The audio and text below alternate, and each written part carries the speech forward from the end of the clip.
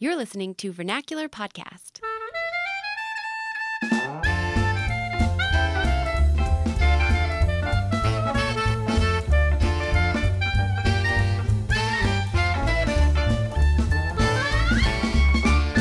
Hello, I'm Zach. And I'm Sally. And this is Season 3, Episode 9 of Vernacular Podcast. Yes, and we are excited to get to our guests. We are not going to talk to you for very long, but first we wanted to bring you multiple tips of the week. That's right. So those of you who have listened to Vernacular Podcast before know that Nathan and Sadie have joined us on Vernacular. In Season 1. Yep. And they will be joining us again in Season 4, so stay tuned for that. But kind of a crazy story here. Nathan and Sadie and their daughter, Pippa, were actually in a pretty serious car accident a couple weeks ago. They're all okay, but Nathan actually, he's still recovering in the hospital, I believe. And he sent us some tips of the week, so things that we can pass on for other people so that if they ever find themselves in a similar situation, they will end up better off. Okay, so the crazy thing is this was a bad car accident. I've seen a picture of the car afterwards. It really got wrecked. Nathan and Sadie and Pippa were in a rollover and a spin. That's they were insane. T-boned by another driver who I think was going at like 60 miles an hour. Wow. They were going about 70. The other driver blew through a stop sign, which is how it happened. Wow. So through no fault of their own. Right. So really crazy stuff.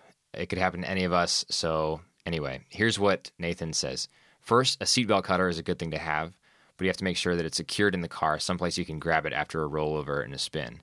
They had theirs in the closed center console, but it flew out. So fortunately, always prepared. Is that the Boy Scout motto, I think? Something like that, yeah. Yeah. Nathan had a pocket knife in his pocket. Wow.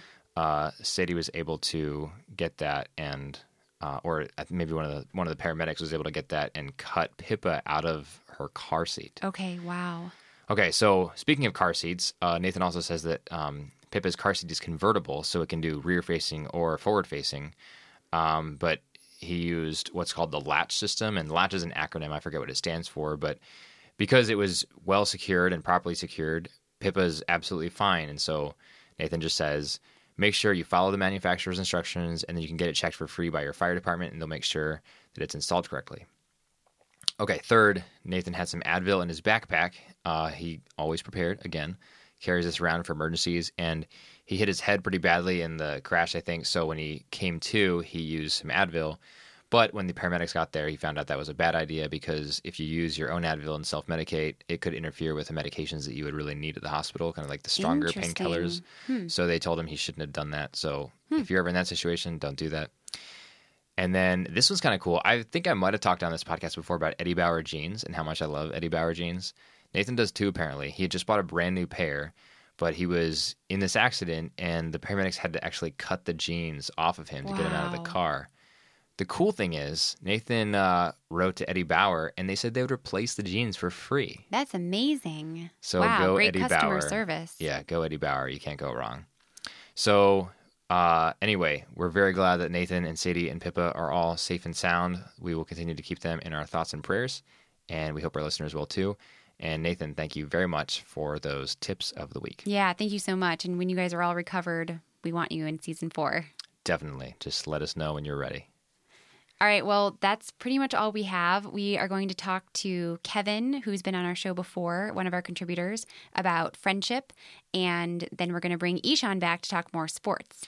And with Kevin, we're going to talk about the classical idea of friendship. And we were going to bring on another contributor as well. Yes. But those plans fell through. Yes, we were supposed to have a roundtable discussion with Kevin and Muriel, both of whom are our contributors.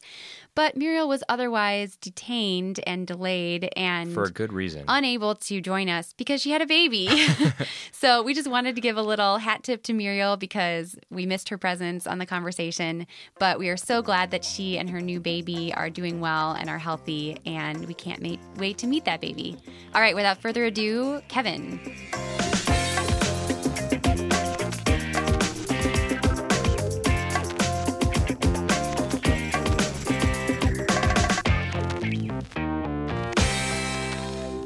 All right, welcome back to Vernacular. We are here with Kevin, our resident classics enthusiast, or as I call him, our classics expert. Kevin, welcome to the show. Hi, thanks for having me back. Yeah, it's great to have you. So you reached out to us, Kevin, and you thought it'd be a good idea to talk about friendship. And because we are the podcast on human flourishing, we thought that would be a very good thing to talk about because friendship is such an important part of having a flourishing human life. And we thought it'd be a really appropriate thing to kick off today's discussion with Aristotle's categorization of the 3 types of friendship. So can you talk a little bit about that? Absolutely. So with Aristotle, it's interesting, I think, because a lot of times we don't we think about philosophy, having these sort of lofty conversations about topics way over our heads, and friendship is such a human and very tactile sort of concept that everyone understands or everyone is familiar with, and we experience it every day. And in this sort of wonderful statement in his Nicomachean Ethics, Aristotle kicks off this conversation about friendship, talking about how it's necessary to life, and he says that without friends, no one would choose to live, even if he possessed all other goods. Wow! And then he launches into this conversation about what is friendship and who are our friends and what does it mean to be friendly and to have friendship. And so he lays out basically 3 sort of models of friendship and asks, well, what's the true friendship? And the 3 definitions he lays out are friends of pleasure, friends of utility, and friends in the true form, he calls it, who are friends who are attracted to each other because of the good in each other. So in terms of friends of utility, what he's talking about is basically 2 people who call themselves friends because they get something out of the friendship. Namely, maybe if you were a politician and there was an individual who could provide you with lots of money or could campaign for you and make you sound really good to the people and provide that good, then that's a friendship of utility. Friendship of pleasure is just something where maybe you're attracted to personality traits and someone like you find someone really funny or witty or clever, and because of that you enjoy listening to them tell jokes and they enjoy telling you jokes, and you both get some pleasure out of that, and therefore you're friendships of pleasure. But Aristotle says that basically those 2 forms are fleeting, because if we're friends of utility, once I can't provide you with what you need or want, you're not my friend anymore. Or once I'm no longer funny to you, and we're friends of pleasure, and I'm not funny all of a sudden because your sense of humor has changed and I'm not funny, then you're going to ditch me and you're going to go be friends with Colbert or someone like that instead of Kevin. Cold. Exactly. It's cold and it's changing. But Aristotle, because he says that virtue is timeless and what is good is timeless and unchanging, 2 people who are friends because they see what is good in the other person and because they love the good in the other person, those 2 people are essentially friends forever, because they are going to improve each other.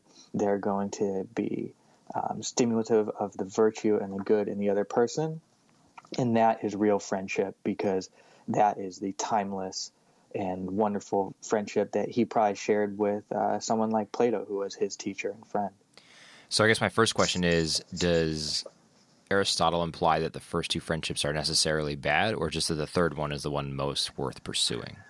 That's a great question. And he doesn't say the others are bad. He says even to an extent they're necessary. We all need friends who can help us do certain things. And we are, as humans, we are attracted to what is pleasant. So it's good to have that sort of pleasantry in your life. Good-looking, funny friends. Yeah, exactly, which is why I have so many. Yeah, I was going to say, I don't think you would have a ton of friends if the only friend you should have was the true friend. Right. And he does say that. He says that, people who, the friends of utility and the friends of pleasure are common, and you can have lots and lots of those, but they're kind of more low maintenance. Exactly, because you don't have to see them all the time. They don't need you all the time per se, and you can, go to your gathering or party and be in a big group and all derive pleasure from each other or utility. But it's hard because in order to have the true friendship, that requires a fostering of trust. It requires time. It requires getting to know the character of the other person beyond just, oh, they're funny. It's, are they trustworthy? Is this a courageous, magnanimous, all the virtues? It's easy to start reading this section of the book in a vacuum, but really, you're looking at it's 8 books into a 12-book volume, and we can't read it, even though we're going to attempt to today, completely devoid from the rest of the book. But I just want to read those 3 paragraphs in isolation. Yeah, exactly. But again, Aristotle would say those other the utility and the pleasure, they're not bad things in and of themselves, but they're not true friendship. And the true friendship will have elements of the pleasant friendship or the utilitarian friendship, but those will be incidental. Those are accidental to the core of the true friendship. It's not why you're friends. Exactly. So based on Aristotle's categorization here, do you think it's fair to say that you could also break it down into a dichotomous categorization, wherein the first 2 types of friendship, those of utility and pleasure, are friendships that are oriented around the self-interest of each party, whereas the third type, the true friendship, is organized around this good that's outside of them. Right, and really the self-sacrifice of each party as they work to help the other become more Invest virtuous. in each other, yeah. I mean, I think the best example of this would be what we would think of as a flourishing marriage, where each person is totally committed to sacrificing 100% of themselves for the good of the other person. Yeah. I think that certainly is an element of it. I'm a little bit hesitant to go swing the pendulum all the way to the side of self-sacrificing, and because even in this model of a perfect friendship or a great friendship, there is a bit of self-servience in it, in the sense that you both want to have that virtue. Right, but exactly, like Sally was saying, it's oriented towards the good, so you both want to pursue the good. Exactly. So if it's not necessarily self-sacrificing, it is at least externally motivated. I think is maybe a good way of looking at it, in the sense of the good being something that is completely independent of the self, or if not completely independent of self, has an element is independent of the self. Whereas utility, you can direct that immediately back to yourself and almost only yourself. Same thing with pleasure. It would be strange to describe you deriving pleasure that is somehow external, like it's not you're feeling it, but you are. I don't know. I guess that would be a weird conversation, but yeah, I think there is a what you're saying is not. Would not be foreign to what Aristotle is presenting, I don't think. So maybe it's more of a spectrum then, that you can have friendships of utility that are just really cold-hearted and just about the transaction, but others where it's not quite that bad, just as you could have friends who are true friends and who are aiming at virtue and goodness, and they might have that element of self-sacrifice. It might be the really amazing marriage that Zach was talking about, or it could be something where they are just both 2 study partners and they're really trying to seek after the good and the virtuous, and it's not as deep as it could be. Yeah, that's an interesting thought, and that makes me think that relationships could also change over time and become different types of friendships, perhaps. Maybe one that starts as a friendship of pleasure. Yeah, you could start actually, off being workout buddies. Right, because if I'm not mistaken, Aristotle said that actually young people are especially prone to the friendship organized around pleasure, because young people are better looking and more energetic, and they'd be more attracted to those types of things that would organize that relationship. But maybe as those people age, their friendship actually becomes something that's organized less around charm and wit and attractiveness, and more around an organizing virtue.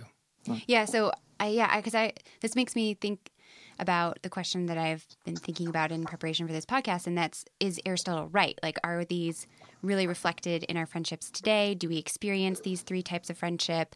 How often do we experience them? And I think what you just said, I've experienced in my own life, where rarely does a friendship start off being just this true friendship. I can think of one time maybe in my life where there was just this instant connection where we were focused on virtue and goodness. That was when we met, I assume. No. But I have to say, when we first met, it was definitely because you were good looking, Sally. So that would not be the third and for category. me, it was That would because be you the were second funny. category. It was because you were funny. So yeah. So that was pleasure. But other times, most other times, I've had a friendship that started off because of some sort of pleasurable activity or purpose, utility. We're study partners or something like that. And then it's grown. It's grown and developed and deepened as we realize commonalities and together seek after the good, something like that. So that to me seems accurate. Yeah, and I'm fairly confident that Aristotle would agree with that, because he even has a line there in chapter 3 of this book where he says that a wish for friendship arises swiftly, but friendship itself does not.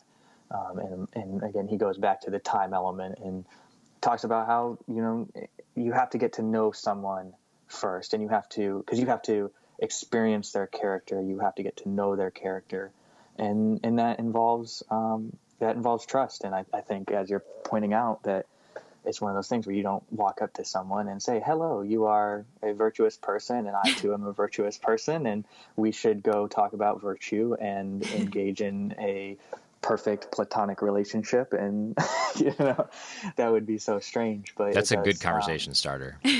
If I could start every friendship that way, I would. And maybe you wouldn't have any friends. All right, so let's talk about these models of friendship in the digital age. So Facebook, the platform most commonly associated with the word friend, mostly because that's the term that they gave everyone, gave to the contacts that everyone has on their network. So I think LinkedIn has connections, Twitter has followers, Facebook has friends. And obviously this label includes all three types of Aristotle's friendship. I guess the question that is most interesting to me is whether or not social media, to include Facebook and all of its ilk, has enhanced our ability to have true friendships.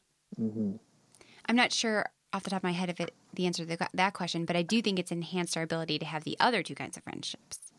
I think that's definitely true. In the sense that because of Facebook, you have these connections that you can use, and so that's utility that you can call upon when you need something. And LinkedIn makes that very clear. Yeah, that's why definitely. LinkedIn doesn't even pretend that they're actual true friends. It's just, hey, here are your connections. Here are the people who are going to get you your job. Right.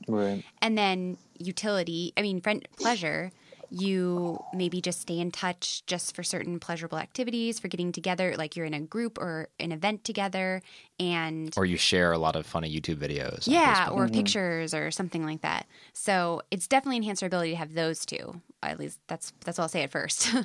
Right. Yeah, I think that is a very truthful kind of analysis of it, and as you've pointed out, it allows you to essentially derive utility or pleasure from a lot more sources and geographically disparate sources. You don't have to, I don't have to sit next to Zach and hear him tell me a joke and kind of have to deal with all the negatives that are associated with that. Hearing me tell a dead joke is just a horrible experience. I would not wish that anyone. But to the question of whether or not it enhances our ability to kind of foster the what Aristotle would call the true kind of friendship, I think it's difficult, because I think in times it might allow a friendship of that sort that's already blossomed to be upkept in a sense where there's a geographical divide between the two people, because again, like with a lot of things that Aristotle talks about, friendship is not just a state of existence or being, it's an activity. And an activity requires more activity and a stimulation of the activity. And if you are detached from one another, then that has decreased your ability to foster that activity and friendship and continue to cultivate each other's character and get to know each other deeper and more and on a daily basis. And he talks about how if the location, a disparity in location dissolves not a friendship in sort of the unqualified sense, but it's activity. And so it can threaten a friendship by the lack of activity. And while you can't ever get that true, we live together, or we spend our days together sort of friendship from Facebook, it at least keeps the activity level low and kind of on a low simmer. So maybe it would be easier to pick it back up in the future. Yeah, I think that's a good point. I think, too, so you're saying it provides this opportunity to maintain existing friendships.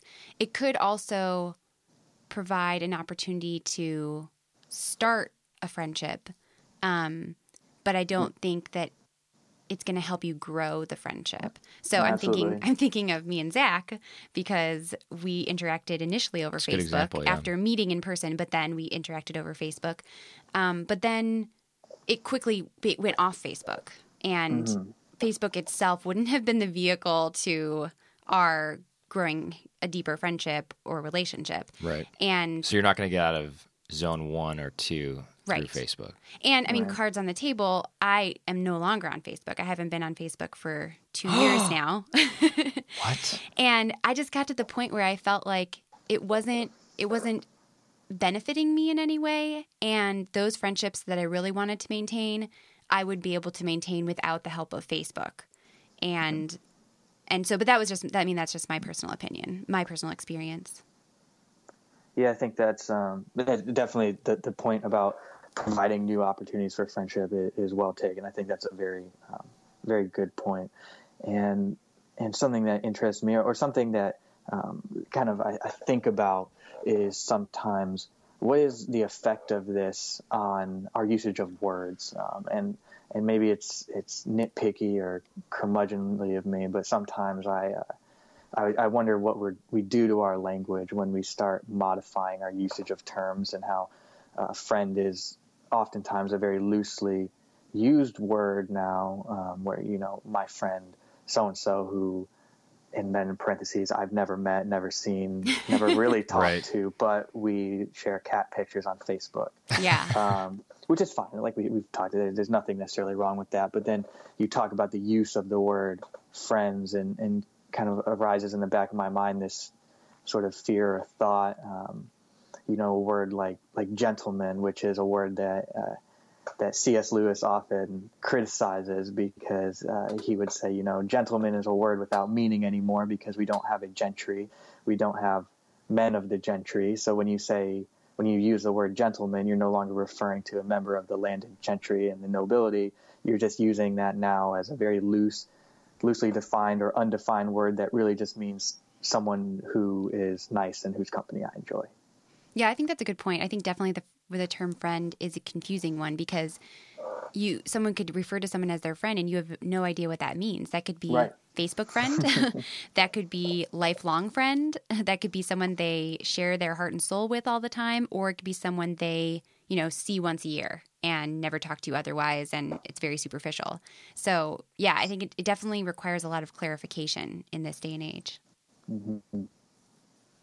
Kevin, your mention of C.S. Lewis made me think of an essay that I know the three of us have talked about before, and that's actually, it's not an essay. It's in essay form now, but it was originally an address he gave at the University of London in 1944, and it was called The Inner Ring. And in this, he talked about how the motivating force for so much of human activity is actually social. That is, men and women have done most of the things that they have done, good and bad, throughout history in order to permeate certain invisible social circles that they really wanted to get into. And he cautions the University of London students against making decisions based on this, because the pursuit of these relationships are illusory and lead to bad things. Yeah, I liked his image of peeling an onion. It's like you're peeling this onion and peeling this onion, trying to get to the center of it, trying to get to the inner ring, and then eventually you realize you've just peeled through the onion and there's nothing there. And that was just really funny to me. Yeah, I think it's a wonderful image, and it's a in my mind a brilliant piece of speaking or writing, and it's again, it goes back to C.S. Lewis, if memory serves, even says in that essay that, you know, these inner rings or these sort of subsects of society where different things get accomplished or different ideas get compartmentalized, they're not necessarily bad. Once again, they're kind of morally neutral, but what is bad about them, or what can be bad about them, is there's this human desire to be accepted, right? Whenever you see a group, there's always a thought, even if you look over and you think, I don't really like any of those people, but they're in a group and I'm not in their group and I'm excluded. And because I'm excluded, even though I really don't like those people and I don't want to talk to them, I'm going to go be in their group.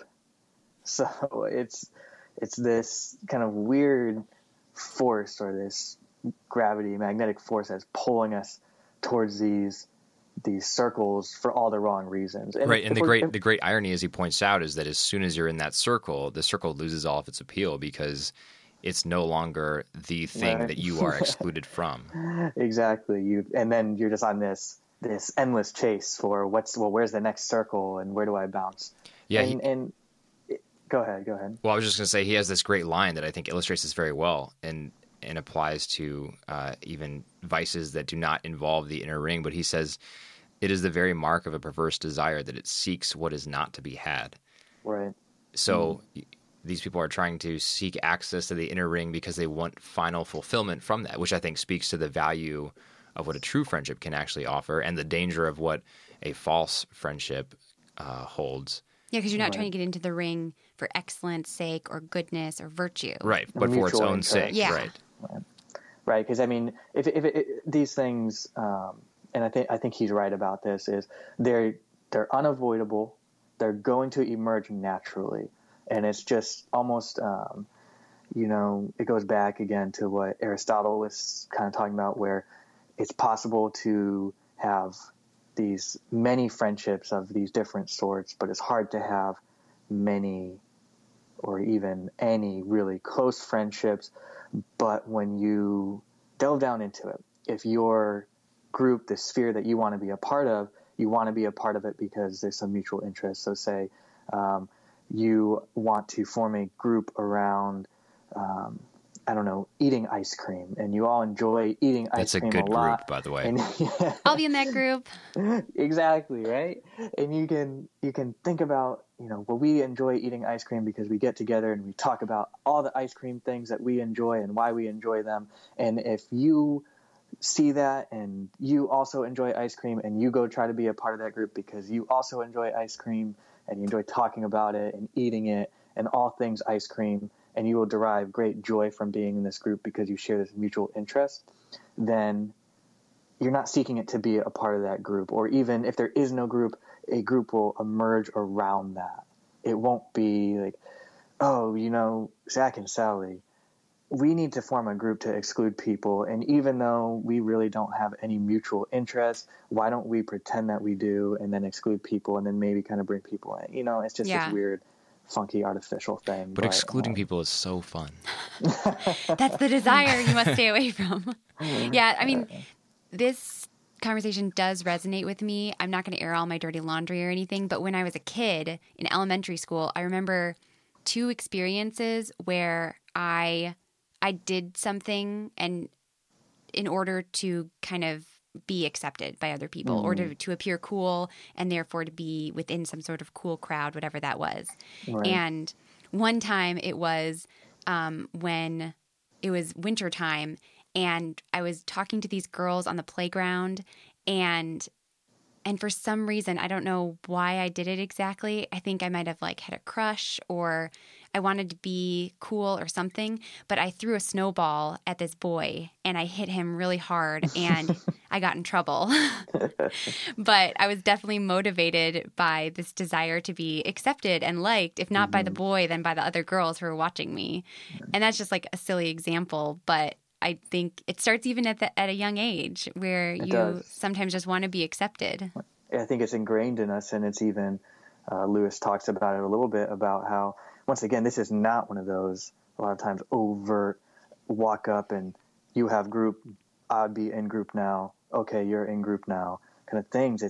This emerges, and it's almost pernicious in the way, even if you don't want to be necessarily in this inner group, you don't want to be rude, or you don't want to be crude or appear kind of naive or out of the know, or however you want to term it. So as you're just engaging with a person or a couple of people and they sort of hint at you now being a part of their inner ring, and it'll be subtle and it'll come up in conversation. It won't be, hey, you want to be in our group? It'll just be, oh, well, we think this and this, and people like us, or we act this way. In that inclusive term, you've now been roped into it.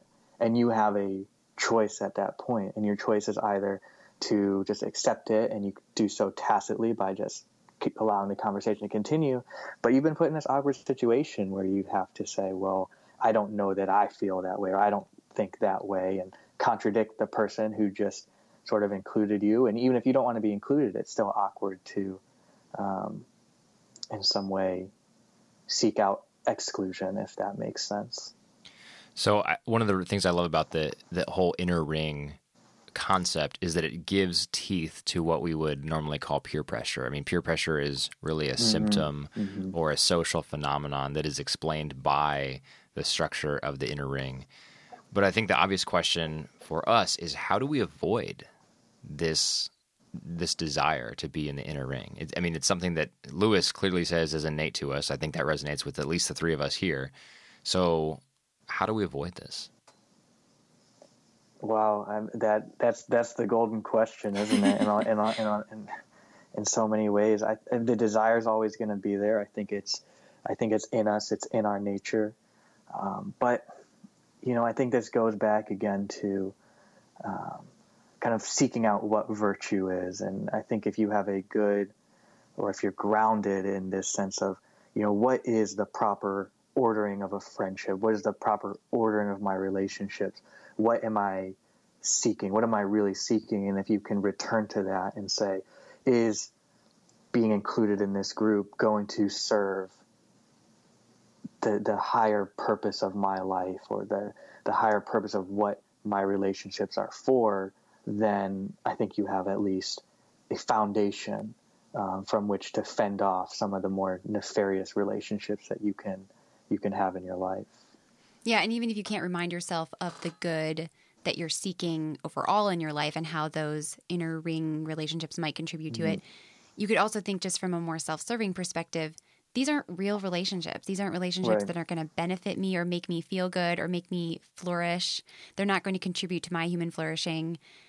They're just going to ultimately just be a waste of energy and emotional energy, if anything else. And if I can sound very Aristotelian, I think what it comes down to is cultivating the virtues in yourself so that you can have realistic self-assessments and recognize what Sally was saying, that these inner rings actually hold nothing for you and will not help you pursue the good, the true, and the beautiful.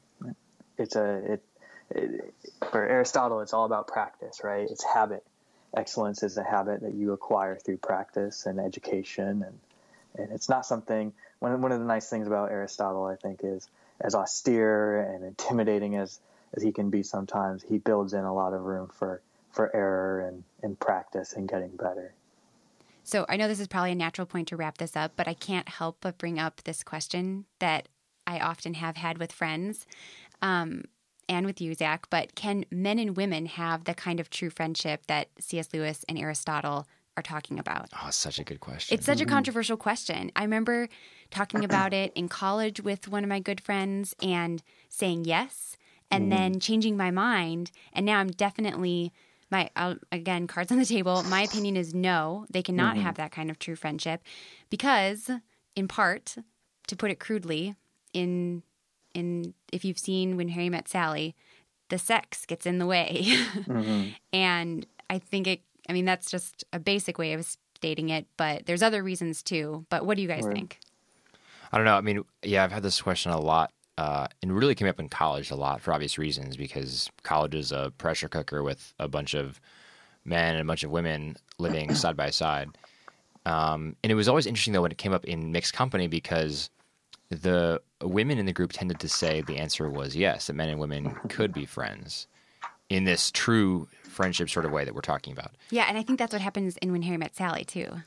Yeah, I think you're right. But the men would always say, no, it can't happen because basically, yeah, there's always going to be this sexual tension that will spoil the what would otherwise be a true friendship in the Aristotelian formulation. Right. Even if the woman isn't thinking, I want to get you in bed, the guy is going to be thinking that, which I know super controversial. I'm sure plenty of people would disagree, but maybe true, generally speaking. Yeah, and I mean, I guess to put it in Aristotelian categories, it would be because the friendship can really not progress past the second form of friendship. Yeah, I think one of the less attractive things here about Aristotle is his answer would be no, that it's not possible, but not for any of the very good reasons that Yusak and Sally have laid out, but because frankly Greek society was quite misogynistic, and he would not have probably viewed it as a possibility because one side of that equation would not have the mental faculties or however you want to be able to. Okay, well, we'll discount Aristotle's opinion on this point. Exactly. Like I said, for all the great things in the book, he was very wrong on that. It's not without its detractors. But, right. So what do you think, Kevin? You both raised really incredible points, and I think I will take the advice of Plato, and I'll shy away from the absolute, and I won't say that it's impossible, but I think you both have pointed out there are obstacles, and they're very difficult obstacles to overcome. And I think if two people could truly overcome those obstacles, then they would be absolutely very great friends indeed. Well, Kevin, thanks so much for coming on to talk to us about this. For our listeners, we're going to make this the editorial question of the week. So do you think that men and women can be friends in this formulation that we've been talking about from Aristotle? And to help your decision-making process, if you're still on the fence, I recommend Gilbert Mylander's article from, I think, 2009 in First Things. It's called Men and Women, Can We Be Friends? 1993, so a long time ago. There's also the movie When Harry Met Sally. Yes. When Harry Met Sally. Yes. A favorite. Kevin, thanks so much. Always a pleasure to have you on. Absolutely. You guys have a good one.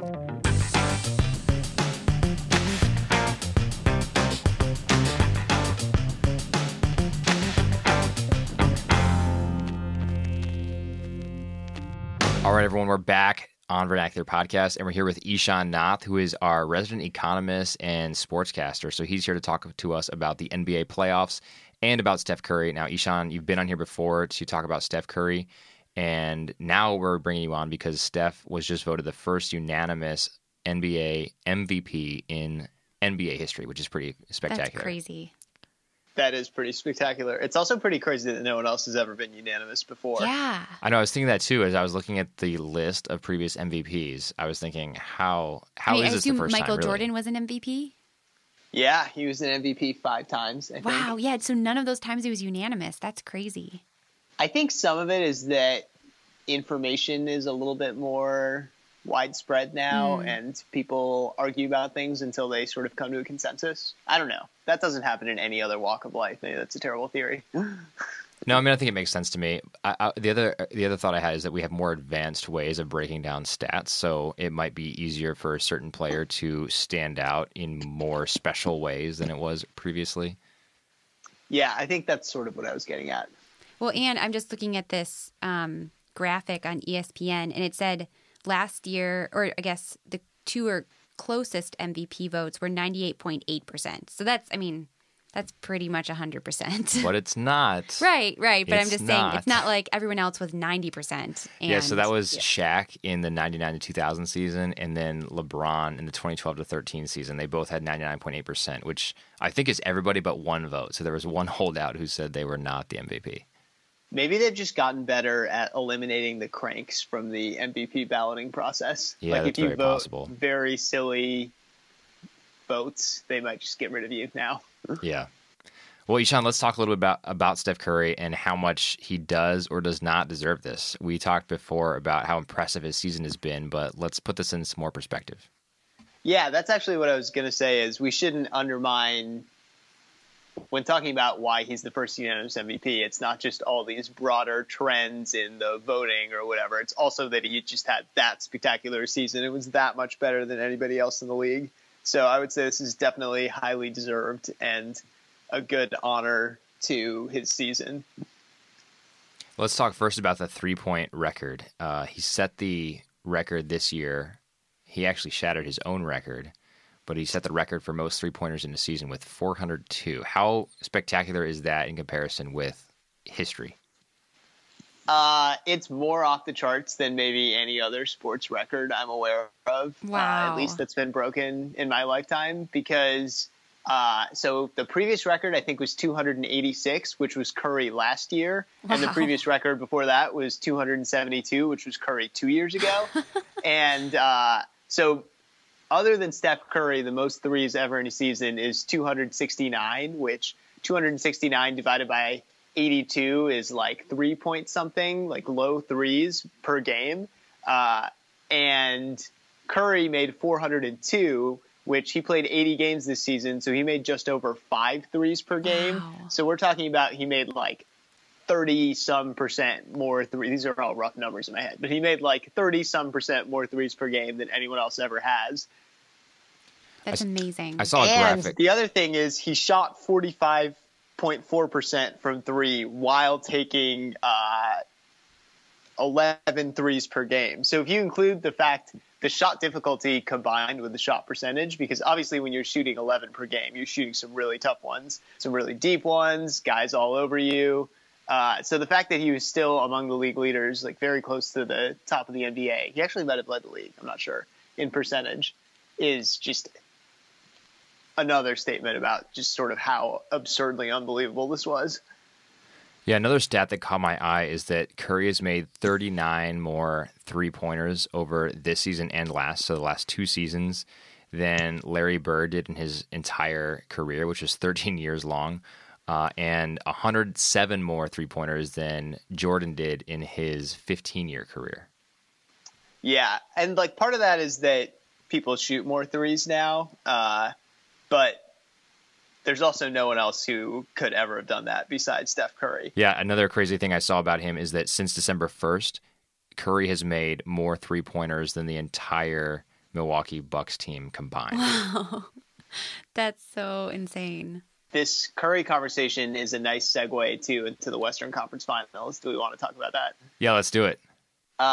So I think Curry's best game this season and possibly the best game of his NBA career was in Oklahoma City against the Thunder earlier this season in an overtime game. He made 12 three-pointers, scored 46 points, and including the game winner from about 40-some feet near half court with 0.9 seconds left in I remember overtime. seeing those highlights. It was insane.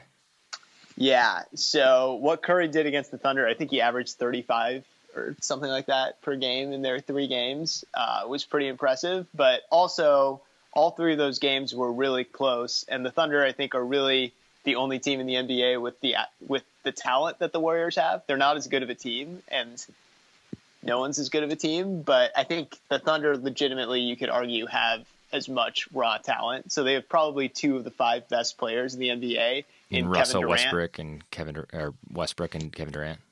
That's right. Russell Westbrook was the scoring champion last year, so he led the league in points per game. Kevin Durant led the league in points per game 2 seasons ago when he was the MVP. And I don't know what else I want to say.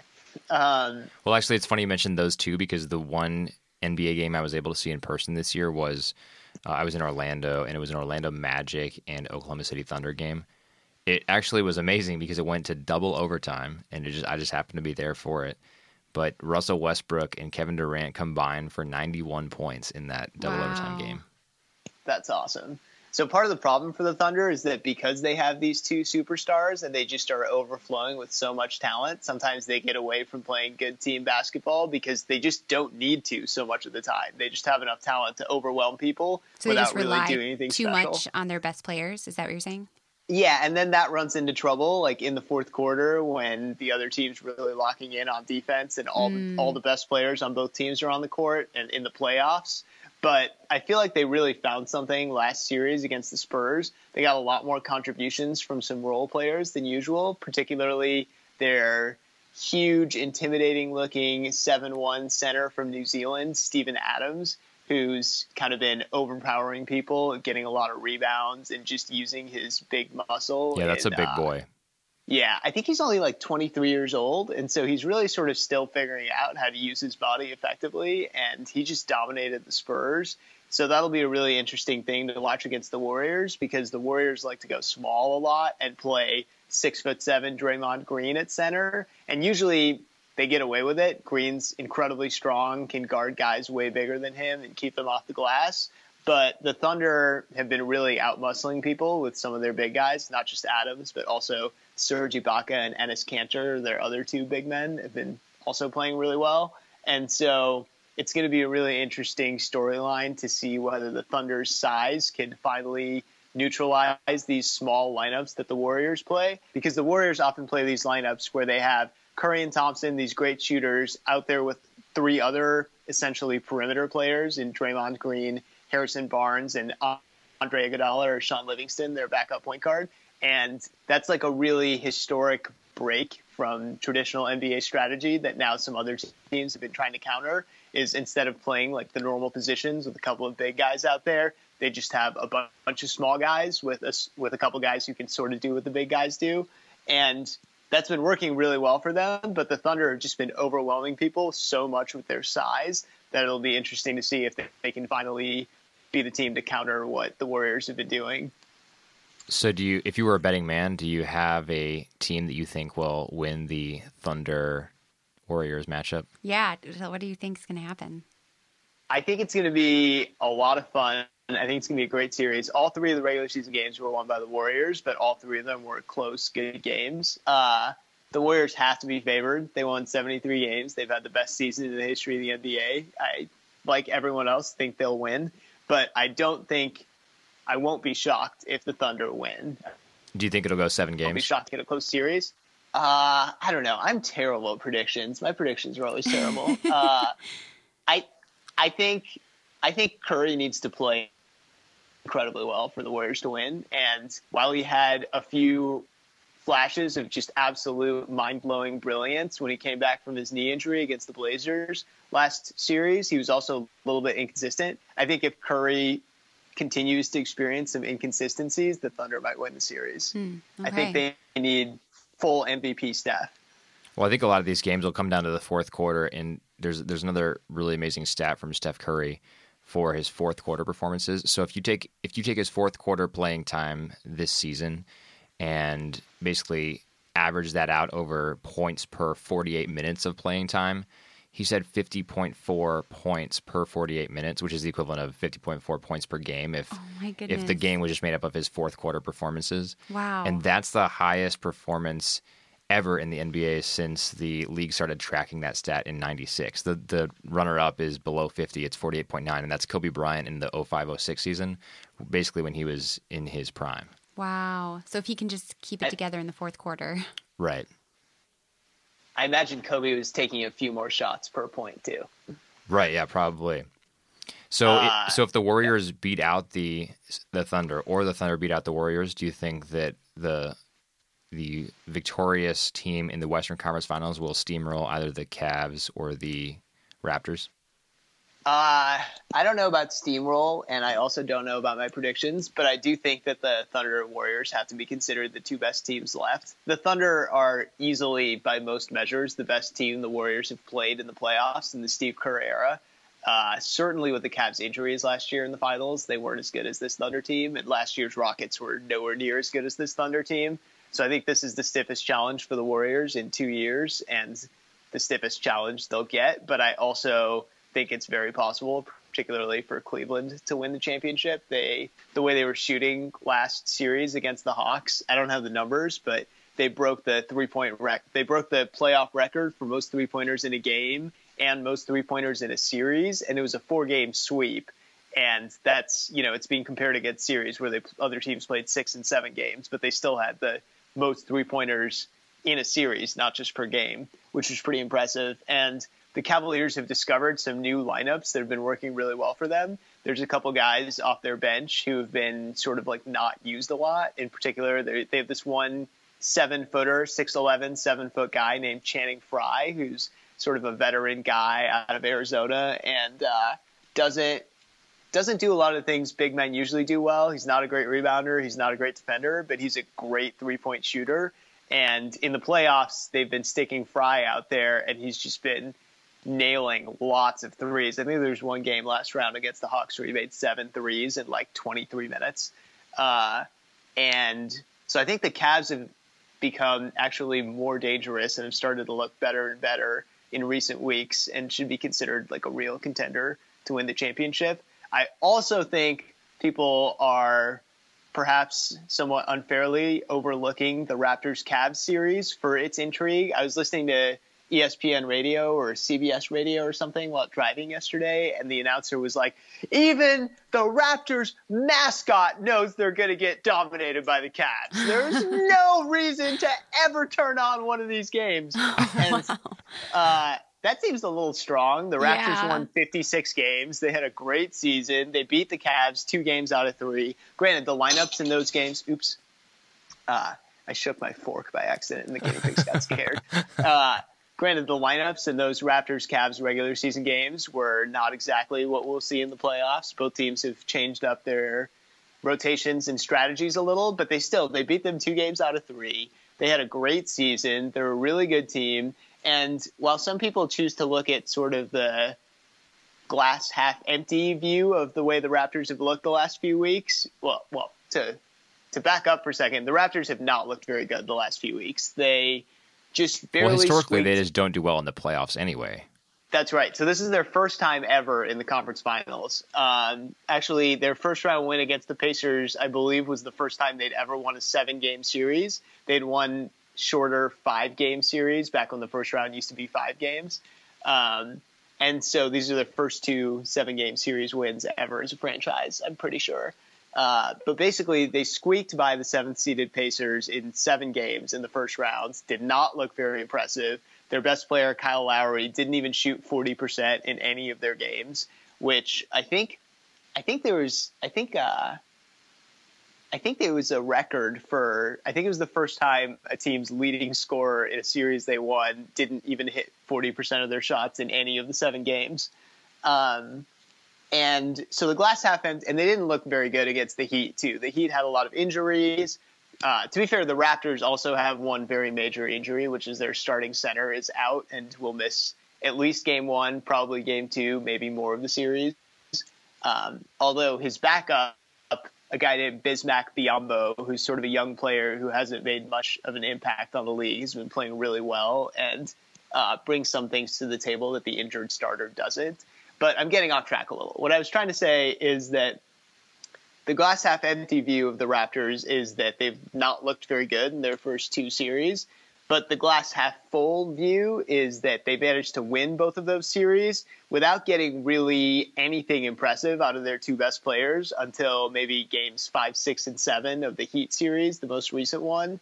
So towards the end of that Heat series, Kyle Lowry, their best player, started to heat up, and I think he had 35 points in game 7. He made like 5 or 6 threes and had like similarly good shooting performances in games 5 and 6. So I think it's a good sign for the Raptors that they've been able to make it this far without really playing their best basketball until maybe game 7 of the second series. And I'm hopeful that could be a fun series, both because competitive, exciting basketball is fun, and because I just think the Toronto fans are more fun than maybe any other fans in the NBA. if you turn on one of their playoff games, it seems like the entire city of Toronto is gathered outside the stadium at the town square, and they're all just like jumping around and cheering throngs, watching the games on like these massive 50-foot video screens together. That's really funny. That sounds fun. And given that I'm pretty sure a whole country is rooting for them, and absolutely. They've had no basketball success basically in the history of their country, unless you count Canadian guys like Steve Nash, who have been successful for American franchises. This is basically the most successful spring in the history of Canadian basketball. And I just think that's super fun. I think their home court advantage is great, and I really want to see a fun series. I'm not guaranteeing it'll be fun or anything, but I definitely am more hopeful that it'll be a close, well-contested series than these CBS radio guys I was listening to yesterday seem to be. Yeah, fair enough. Well, thanks for updating us on all of that. We'll have to see if the season progresses in accordance with the predictions you laid out. Don't worry, we won't hold you to them. No. Yeah, I'm terrible at predictions. Well, I do think you've outlined some of the things to watch, though. So yes. I'll be looking forward to watching the rest of the season. Thanks so much, as always, for coming on, Ishan. It was great to talk to you about all things NBA, and we'll look forward to next time. Thanks for having me, as always.